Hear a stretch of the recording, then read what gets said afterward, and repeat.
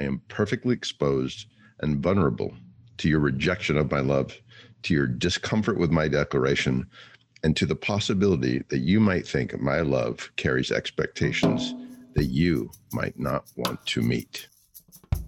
Welcome to Insert Human. This is a show that is not for everyone. It's for seekers, people like you, hopefully, who are searching for solutions to your problems, the world's problems, and everything in between.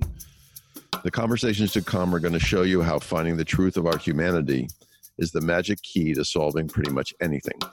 Between my monologues, my dialogues with brilliant guests, and your good questions, you're going to learn how to insert human into everything, and in doing so, realize a better life and one day a better world. I love you. 3 seemingly simple words that say so much, and yet are sometimes really hard to hear and just as hard to say. My father-in-law was heading in for open heart surgery last week. He's fine, by the way. On one of the many pre-op phone calls between he and my wife and I, he mentioned that he'd been getting lots and lots of calls from well-wishers, and he was not used to the "I love you" words being said to him by other men. It was clear that instead of giving him comfort, those 3 simple words were kind of doing the opposite. So I pondered that, why exactly is that? Why do so many people struggle, and I mean struggle, to hear those words, and also default to either not saying the words to others at all or adjusting them slightly, which it turns out is really significantly, by truncating the declaration to 2 words, from I love you to love you. It appears that by removing the I part of the statement, we effectively remove the ownership. We remove the responsibility.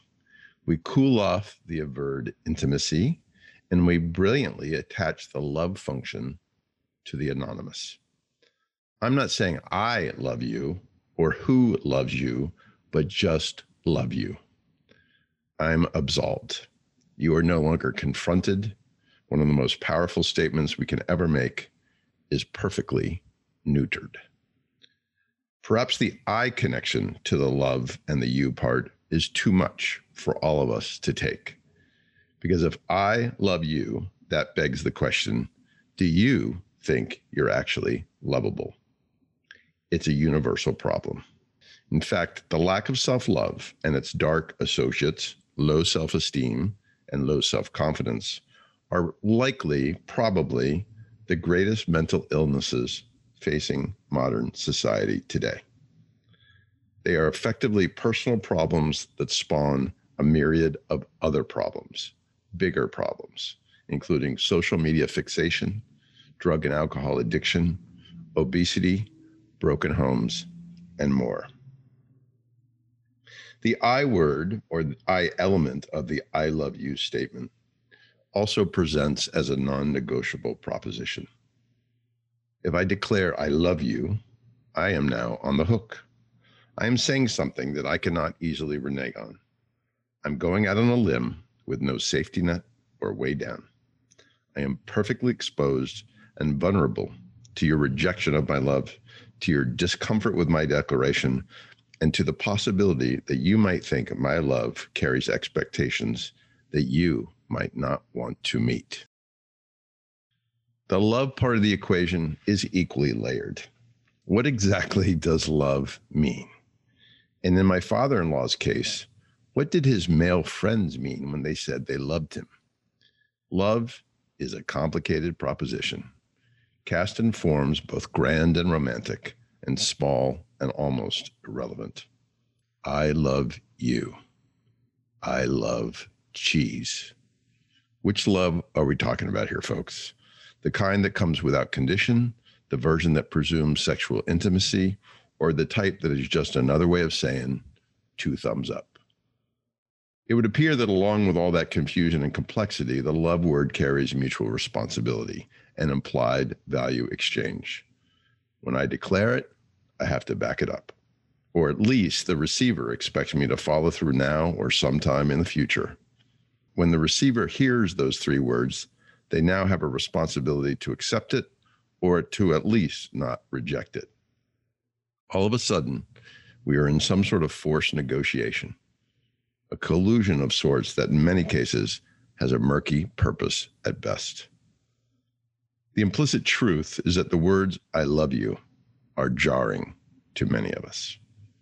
Jarring in their conflict with how we actually feel about the other or about ourselves, jarring in our understanding of what the words really mean, and jarring in our readiness to accept the unspoken terms of the deal. Because we find them jarring, we tend to not want to say them or to hear them. And to my mind, that's a big, sad, human miss. So what if we found our way to a singular definition, a different definition, a universal, gender-neutral form of the statement that simplifies the meaning down to this: I care about you. All of a sudden, the confrontation is gone. The confusion is less, and nobody owes anybody anything. What if we accepted "I love you" as a simple way of saying I care about you? I care about you as my partner. I love you. I care about you as my child. I love you. I care about you as my friend. I love you. I care about you as a colleague. I love you. I care about you as a stranger. I love you. I care about you as a fellow human being trying to find your way in the world. I love you. It's not so hard to say or hear after all. Thanks for listening today. If you're in search of more opportunities to realize positive change in your life or work, and you find what I have to say helpful, you can always subscribe to my show, check out one of my new salons. There are weekly virtual gatherings of like-minded folks. You can read some of my writings or just listen to one of the talks that I've given around the world over the last couple of years. And you can do it all at chriscolbert.com. While you're there, make sure to sign up for my ongoing email updates. When you do, you'll receive a free copy of the first chapter of my about-to-be-published book, Technology is Dead.